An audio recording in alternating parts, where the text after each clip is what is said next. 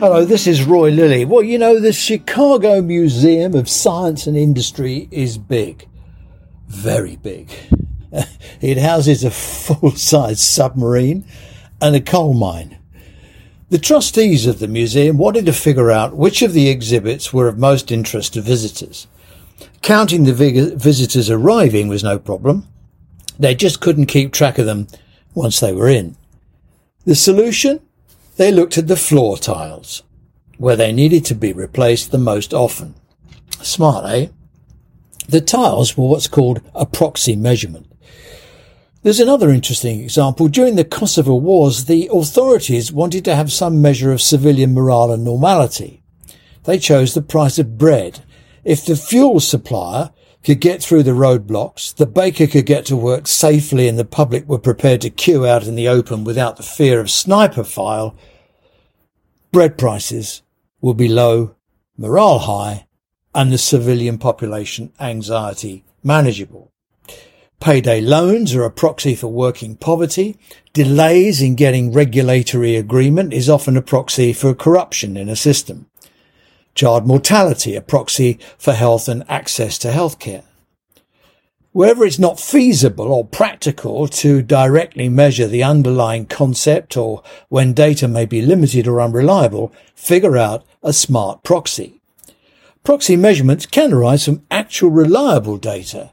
We have the data, what does it mean type of question, like this, in the pages of the Paywall Times. Now, I don't feel too bad about busting their paywall, as the news isn't new and the source is public data. In fact, Ed Smith and I first raised it in our free download discussion book, 200 Questions for the NHS. We asked question number 70, the NHS has a final salary pension scheme. Some staff, particularly lower paid nurses, are starting to opt out of the scheme.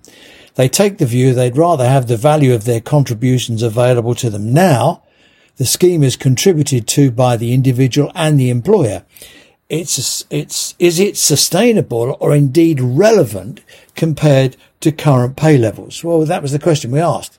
The NHS pension scheme has over 1.7 million members who pay on average about just under 10% in employee contributions. And the employer contribution rate is 20.6, I think nearly 20.7%. So it's a very good deal. But as the Times reported yesterday, and I quote, record numbers of workers are leaving the scheme amid the cost of living crisis. More than 75,000 NHS staff pulled out of the scheme, considered one of the most generous in the country, including 25,000 aged under 30. The figure is an increase of 67% over the past 4 years, more than 10% of those with less than 20,000 in pensionable pay opted out. The NHS scheme, despite having moved from a final salary to a career average model, represents an attractive structure with a high employer contribution. Various solutions are aired, payment holidays, changes to the opt-in and opt-out arrangements appear to reduce contributions. With a bit of creative thinking, anything is possible. That's not the point. What is the point is the proxy measurement. What is this telling us? I think pretty loud and clear, people are not earning enough now to worry about what comes next. The crazy situation where a nurse can't afford to live now and might actually be better off in retirement. Full Fact was never able to come up with data substantiating another proxy, the claim nurses are using food banks, although the RCN reported knowing growing numbers were doing so, reported via their local reps. Media reports have found specific cases of practicing or trainee nurses using food banks, but there doesn't seem to be any research on how widespread this is.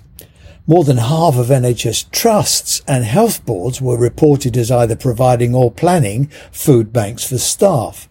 The energy price guarantee supports households more widely, and higher interest rates impact the low paid, all putting lower paid NHS staff in the crosshairs. The RCN settled for a below inflation pay rise, and the way things are, I doubt few of them are any better off. According to a press release, the RCN Foundation awarded over 500 financial hardship grants 1 in 4 went to a full-time nurse.